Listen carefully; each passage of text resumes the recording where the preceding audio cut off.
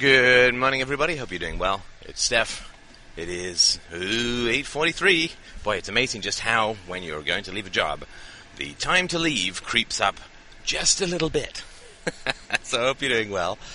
I wanted to talk this morning about a very, I would say, advanced topic, a very subtle topic, a very dangerous topic, but a topic that can be enormously powerful and helpful in your life.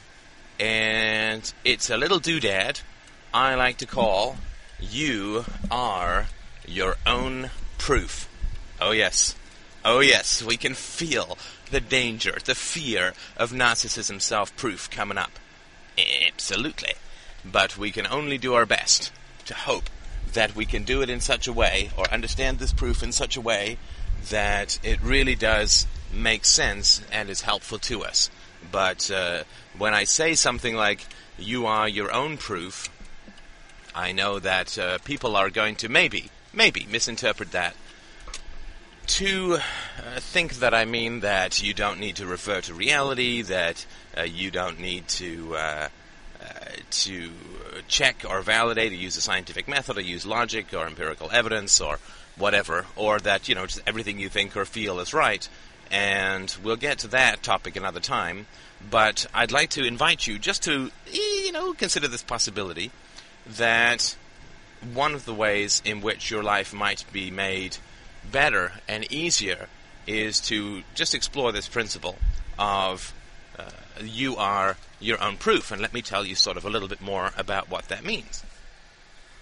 Well, let me give you, if you wouldn't mind, I'll give you two examples, and then we'll talk about the principles behind them that can help make your emotional apparatus a lot more effective and a lot more helpful in guiding you through life, so that you don't have to think through everything from sort of the top of your head down to the bottom of your toes, which can be enormously exhausting, of course. So, the first example is that Christina was up at this conference. She's a member of the Canadian Psychological Association. It's a professional association she kind of has to be a member of. It's one of these enforced state unions. And they give these lectures, and so she went up, and I went up with her for a couple of days.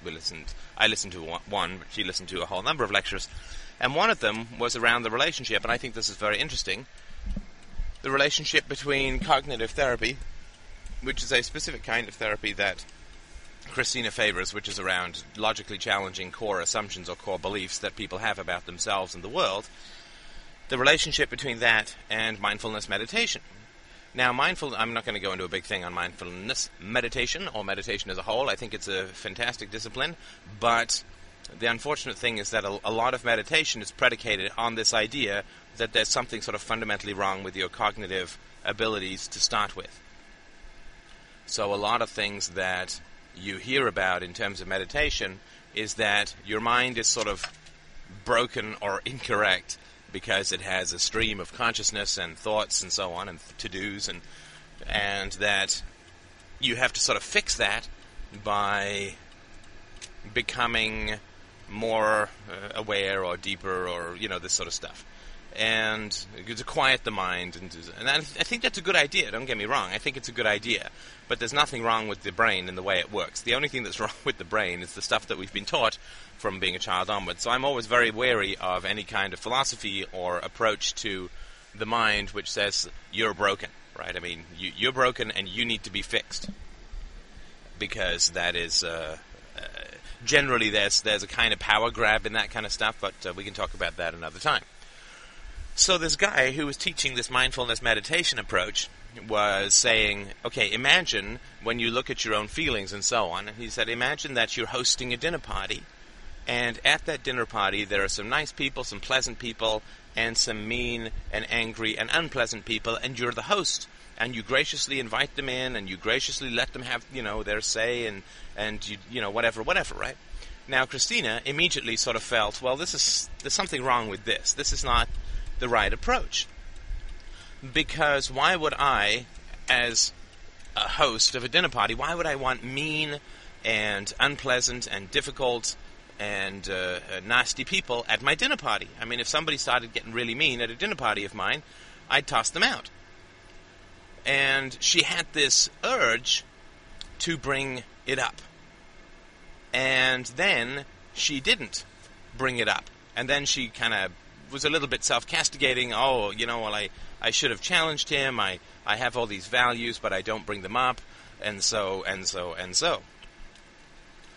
So there's one example. Now, the other example is that in my job, I handed in my resignation, and on Tuesday, and then I went on vacation for Wednesday, Thursday. Now I'm back on Friday, and I'm hoping that this is my last day. Now, legally, they can ask me for 2 weeks, right? They can ask me to stick around for 2 weeks. Now, there's nothing for me to do, and so if they ask me to stick around for 2 weeks, then it would be kind of, well, there's lots of reasons that they would do it, but it'd be kind of selfish. Right? As I'm making a lot more money at my new job, so if I got to stick around for 2 weeks here, it's going to cost me money, and so that would be kind of problematic. And so when we were talking about this, I said I felt that it was, I felt anger, and I felt that it was a possibility that they would ask me to stick around for the 2 weeks. And Christina said, if they do ask you to stick around for the 2 weeks, then they're jerks. And that emotion, the emotion that I felt, the anger that I felt at the possibility that I was going to be asked to stick around for 2 weeks, was already there. And then Christina said, if they do this, then they're jerks, or whatever. Now let's take a stab at the first instance, so that you can help. I can at least help you understand the idea that I talk about with, or what I mean by when I say, you are your own proof. So, Christina is in this gathering of other psychologists, and this guy's making this metaphor of hosting a dinner party with mean people, and that's what it's like to meditate, right? Your feelings come, and you examine them with curiosity and openness and non-judgmental and blah, blah, blah, blah, blah. And she felt like oomph right in her gut that there was something seriously wrong with that metaphor. And of course, I would say that there is something seriously wrong with that metaphor, because Christina has told me.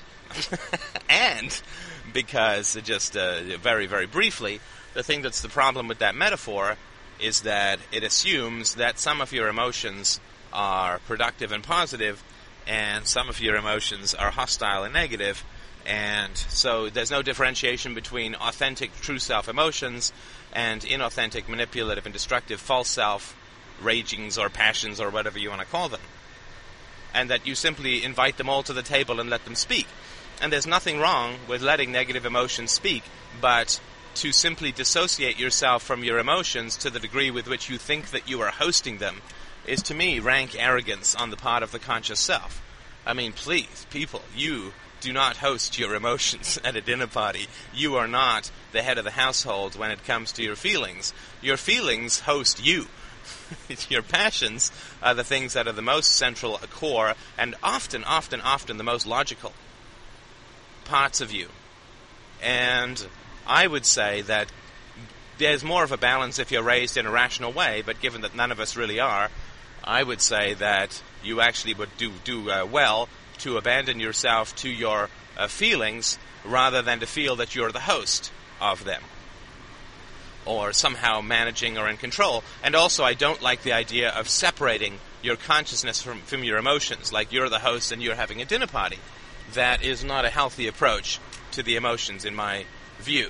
You want to get involved with your emotions. You want to get wrapped up in your emotions. You want to feel deeply and express your emotions in a powerful way, and not act them out in a brutal way or any kind of abusive way, but the idea that you invite your feelings in and you're still in control of managing the dinner party is naive. For most of us, if we really allow our true self feelings in, they kind of hit us like a tsunami. They kind of hit us like a truck. And the idea of staying in control is, it's a dissociating kind of metaphor, and I think it's actually kind of dangerous. And it's also saying that, well, your emotions are all helpful, some are happy, some are angry, and blah, blah, blah, but it's a dinner party. Well, it's not a dinner party, my friends. Frankly, down in your gut, it's a free-for-all. It's a slugfest. It's mud wrestling. And virtue will win, but only if you let it have its real swings, rather than try and control it and manage it like a dinner party. It's far too civilized a metaphor for what is going on in our deepest core, which is elemental and very powerful. And those of you who are going through this on the board know what I'm talking about. Oh, and welcome to our new members, by the way. Welcome to our new members. We have some, I guess, half a dozen or so new members over the last couple of days. Fantastic. I really, really welcome you aboard. Particularly a friend of a regular poster has come by. She is a public school teacher, and I'm unable to read her posts because it's blowing away everything that I believe about public school teachers. And, of course, when you have a belief and you have evidence, you obviously want to ditch the evidence so that you can stick to your belief, or, as I like to call it, irrational prejudice. No, it's wonderful, and thank you so much for joining us and for posting. Welcome aboard. And so there's something wrong with the metaphor, something fundamentally disrespectful about the metaphor to the unconscious, and something that places the consciousness in a superior and dissociated fashion, and non-judgmental fashion, which is impossible. So, and unhealthy. So Christina had this urge. She said, "Oh, man, this is nonsense." And she had the urge to say, "This is nonsense," in the middle of this guy's lecture. And she didn't. And then she felt like, oh, what's the point of having all these beliefs if I don't spit them out and this and that and the other? Well, now that I've mentioned on the board that Christina has in fact defooed, which means she has separated from her family of origin for very specific and positive reasons. This occurred, I did it about 6 years ago, maybe 7, and Christina did it about 2 years ago. Now that she has gone through that process, and this has also occurred with all of her friends except one that we don't talk about ideas with.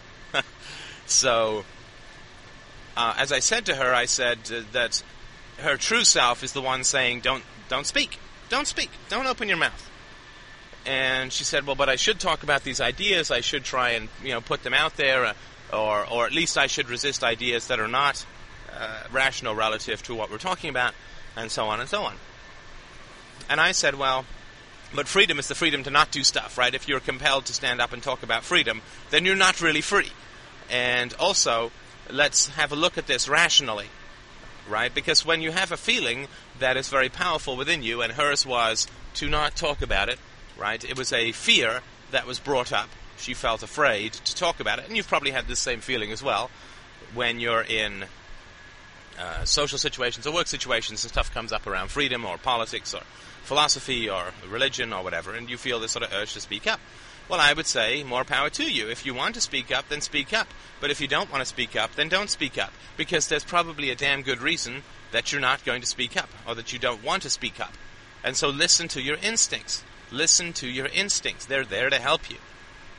And so with Christina, I said, well, okay, so you're in this class. If you speak up, what's going to happen? Well, this is Canada, right? So Canada is just about the most angry and passive-aggressive country in the world. So what's going to happen is everyone's going to look at you like you grew an extra horn because that's the professor. That's the leader. He's got a PhD. Who are you? And everybody's just going to look at her like she's grown a set of horns, and it's going to flock around the leader, and then the leader is going to say, well, does anyone else have a problem with this metaphor? And everyone's going to say, oh no, it was wonderful. Oh, I totally illuminated things for me.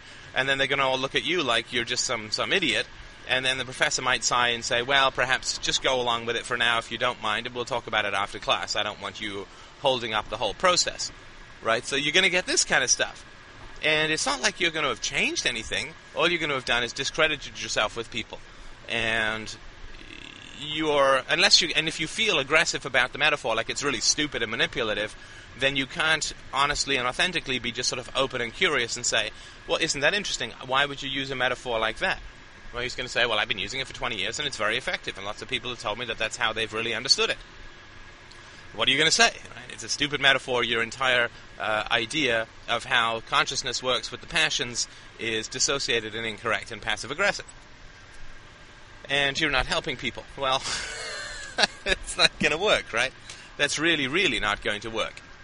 And you're not going to change anyone's mind.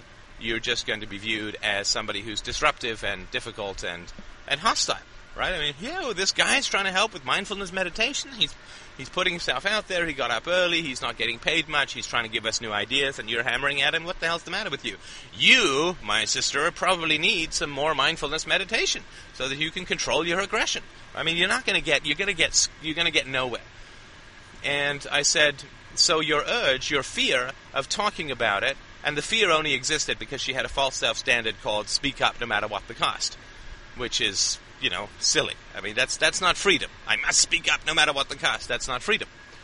And I said, look, you had your family for X numbers of years, and when you began to have conversations with them about things that you would wanted tweaked in the relationship or things that you would prefer in the relationship, what happened? Well, they kind of got angry and kind of said no to everything and kind of were negative about it all.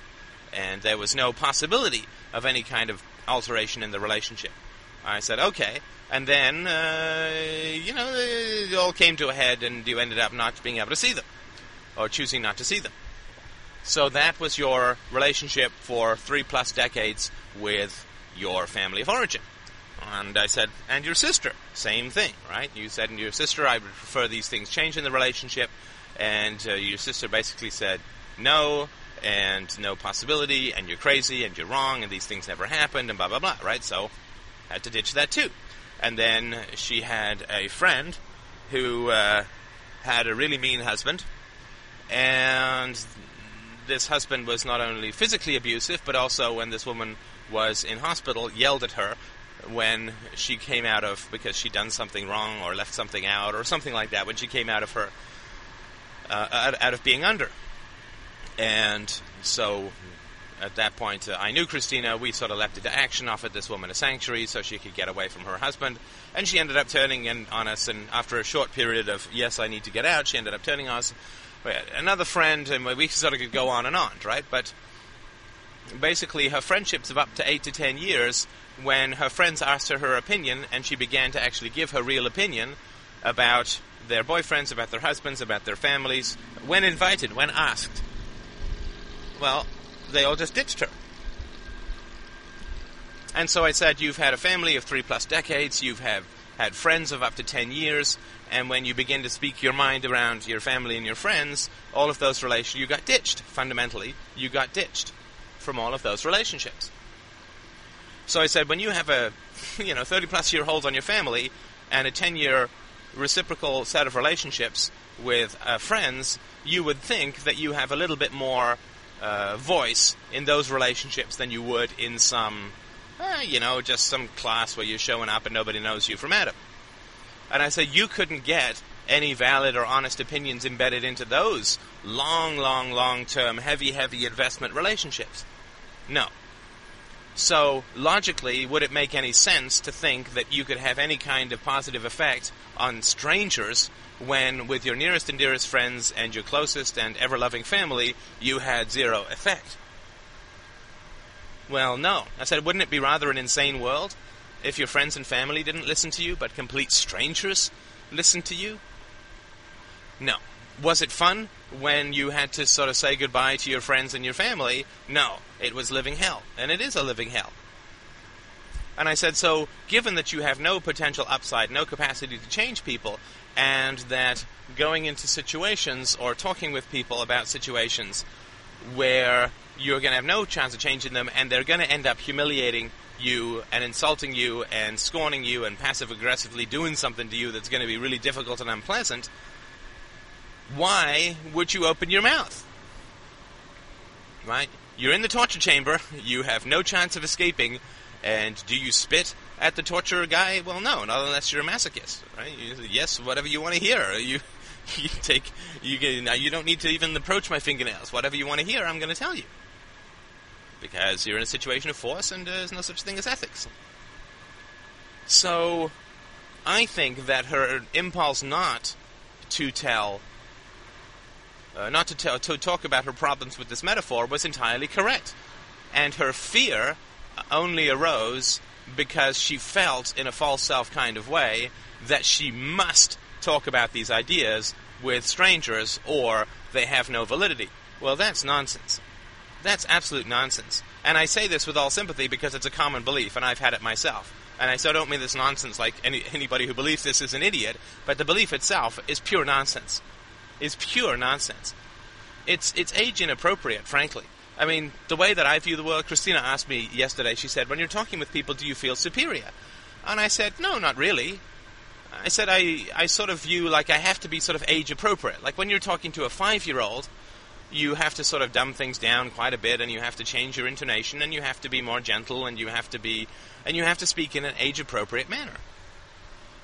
And when I'm talking to a 5-year-old, and of course I worked in a daycare for a couple of years, so I know a little thing or two about 5-year-olds. And when I'm talking to a 5-year-old, I don't sit there and say, I could really take you. I could take you down, Sonny. I could take you with 2 hands tied behind my back. I don't feel superior like, I'm really a lot smarter than you. My language skills are way better than yours. My reasoning skills, I got yours down in the dust compared to my magnificent rational skills or anything like that. I don't feel superior to a 5-year-old. I don't feel superior because it's just a different stage of development. I have happened to have thrown 20-odd years or more into personal development, rational examination, philosophy, therapy, self-understanding, and so on, introspection. And so that's given me some additional development and growth, right? You don't just do this stuff because of the funsies of it. And so when I look at a 5-year-old, I feel, don't feel superior. It's just a different stage of development. It's ridiculous to compare. I would say that I'm more advanced than a 5-year-old, but I wouldn't say that makes me superior because the 5-year-old will grow. Now, that may not be the case with a lot of people, but it's still their choice. So, from that standpoint, it's not that I feel superior, it's just that I think things are age-appropriate, right? So if, I don't know, let's just say your wife had a miscarriage, you've got a 5-year-old kid and your wife just had a miscarriage, she comes down, she's kind of pale and shaky and upset, and your 5-year-old says, Mommy, what's wrong? Well, you don't say, well, dear, Mommy had a miscarriage, right? Because it's not age-appropriate. And so you make some, oh, Mommy's tired, I got a headache, you just make things up, right? Because a child can't process or handle that kind of knowledge. So it's important in communicating with people to understand age appropriateness. And it's also important to understand developmental appropriateness, right? It's why it took podcast 183 for me to bring libertarianism into the family and personal relationships. It's why I'm waiting until this one, 356, believe it or not, in order to talk about you are your own proof, because otherwise this is a club that people use to become narcissistic. But I think that everyone understands things enough now that I can start to talk about these more sophisticated approaches to things without worrying about, oh my God, I just sent people off the path to megalomania. And so from that standpoint, I think it's important to understand that you don't have to tell people about freedom any more than you have to tell a 5-year-old about and show them pictures of the Israeli conflict down in the Middle East at the moment, the bombings that are going on between Israel and Lebanon. You don't show them pictures and say, look, here's a baby with its head sheared off, and it's important for you to understand war, right? Oh, and by the way, there's this great movie called Platoon that you should watch so that you understand war as well, and here's the first 20 minutes of Saving Private Ryan, and so on, to a 5-year-old, right? It blows their minds. It's too much for them. They're too immature. They're too early in their development to be able to understand and process these things. All it's going to do is traumatize them. It's going to make them freaked out and angry and unable to sleep and weirded out and have significant problems. It's going to cause significant psychological problems for them. Because it's not age appropriate. And that's sort of how I feel with most of the people that I talk to. No, I'm not going to talk to them about freedom and personal responsibility and ethics and capitalism and all these things. Because it's age inappropriate. Right? They don't know what how to process it. It's just going to scare and frighten and upset them. And that's not because I'm superior. I've just worked a little harder at self-development, and if they want to, they can get there. And if somebody starts saying intelligent things, then of course I will absolutely engage them in a conversation. Or if I say one or two things in a very abstract way, and they show interest and the capacity to handle those concepts, then sure. But I'm generally going to assume that it's entirely age inappropriate. So I think that Christina had a good reason not to talk about these concepts with this instructor and with all these other people. And I think she had every reason to feel irritated at the metaphor, but she also should have respected her emotions when they said don't talk. Now, when she said, but I must talk, then her emotions began trying to head her off at the pass, right? So it's important to understand the back and forth of the true self and the false self here, right? So the true self, it indicates, like, immediately identifies in like a nanosecond that there's a problem with this metaphor of the emotions at the dinner table. And then the true self also communicates that I don't want to talk about this with these people because I know exactly what's going to happen. I've already read the situation. I already understand the nature of everybody in this room. I already understand the emotional tone and tenor of the conversation. I've lived in this country for 30 plus years, and so I absolutely for sure know entirely and completely how this is going to go. And so I don't really want to bother getting involved in this because it's going to be no plus and painful. So the false self says all of that. Now the true self says, because the true self is all about the fear and terror of hypocrisy, because the true self is at bottom hypocritical, or as a scar tissue formed around hypocrisy of the parents, which also creates hypocrisy in the personality. The false self then says, oh, so you really don't believe these things, do you? So it's all just words for you. The moment that the rubber hits the road and you actually have to talk about it with people, you want to chicken out and run away and keep your mouth shut and be stifled just like you were when you were a child. So you've gotten nowhere, these ideas are nothing to you, blah, blah, blah. I'm not saying it was that harsh, but it could be and probably was at some level. And so then the true self says, oh, okay, so if you're thinking of talking to these people about your problems with this metaphor, I'm going to crank up the fear so that I can help you avoid doing something which is going to be self-hurtful. Right? So the true self does not engage in false self language wars. It does if you sort of work at developing yourself and work at having conversations with yourself in one form or another. I found writing it like a play with my true self and my false self engaged in a debate was very helpful. But the true self, because it's so buried and so early, is a little bit more mute than that at the beginning of things. And so the true self is going to say, oh, okay, well, I'm not going to debate with you because that's not part of our consciousness yet. But what I am going to do is I'm going to try and get you to avoid doing what I know is going to be self-destructive by cranking up the fear. And then the false self says, you see, it's fear that's making us not speak. So we're not only hypocritical, but we're cowardly as well because we won't confront and overcome this fear. Whatever. And that's where Christina was at the end of this particular session. So what I'm going to say, and we'll obviously talk about this a little bit more this afternoon, I very much doubted I was going to get to the second metaphor, and I might not even because there's some sensitivities around that I don't want to get into. I'll come up with another one. But she did not say, I am my own proof. She did not say, I don't want to talk. I don't want to talk. I don't feel like talking, so I'm not going to talk. How do I know that this is a situation that I don't want to talk in or shouldn't talk in? Well, I don't want to talk. I mean, this is pretty radical, right? This is a pretty powerful idea. How do you know the reality of the situation? You don't sit there and analyze it because that's already happened. The moment, snap, that Christina heard this metaphor, she judged it, she judged the room, she judged the consequences of speaking out, she came to an emotional evaluation and had a reluctance to speak out. So, for Christina to say, well, should I speak out or not? Well, the decision has already been made because she doesn't want to speak out. She's not a cowardly person, she's a magnificent soul. And it would be, I think, and she was, it's low self-esteem because I don't want to open my mouth and so on. And I said, no, there's nothing wrong with you.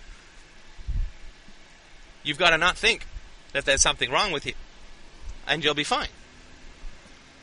There's nothing wrong with your emotional apparatus. It picked up the situation, the effects of speaking out, immediately and perfectly accurately. And we validated it using reason by saying, well, okay, if I feel that speaking up would have been any good, how did speaking up work out for me before with relationships where I had almost infinitely more hold and influence? Well, didn't really work out so well at all. So we can logically validate these things, and it's worthwhile checking at the beginning to make sure that you can logically validate these with relevant prior experience. But frankly, she was perfectly correct. And the only reason that she ended up in a situation where she was upset, discombobulated, and out of sorts with herself is because she didn't accept that she was her own proof. What's the proof that I should not speak? I don't want to speak. What's the proof that speaking is going to be a self-destructive act in a minor way? I don't want to speak. I don't want to speak. I've already understood the situation. I've analyzed it. I know the effects. I don't want to speak. That is the proof of whether or not I should speak. This is a very important thing for anger as well. Anger's a tricky one, and you've got to really be rigorous about comparing it with relevant prior experience and proving it logically to begin with. But once you've validated that, then you can say, not, somebody's a jerk because they did X, Y, and Z. Right? Once you've got the hang of how to really work with your emotions, you can say, somebody's a jerk because I feel that they're a jerk. And I know that this is dangerous stuff, and I know people are going to say, well, that just means that everything that you feel is true and you're going to become narcissistic and so on. Well, no, because if it's genuine true self-feelings, which is why before this I was talking about how to differentiate between true self and false self-feelings, if it's genuine true self-feelings, then you have already sifted and figured out the evidence, and so your true self is saying this person is a jerk because they've already done jerky things. You don't need to circle back and say, oh, well, what were those jerky things, and let me compare them to this, that, or the other. Right? I mean, because you already know. It's like if you've got arthritis and you've had it for 10 years, and when your joints ache, you don't say, God, what the hell is that? What the hell is going on? Do I have a parasite? Is there an alien invading my joints? No, you say, oh, my joints are inflamed. And you don't need to go to the doctor, right? Every time if you have this condition, you don't have to go to the doctor and say, Doc, it's weird, my hands are hurting. Joints are killing me. I don't know what's going on.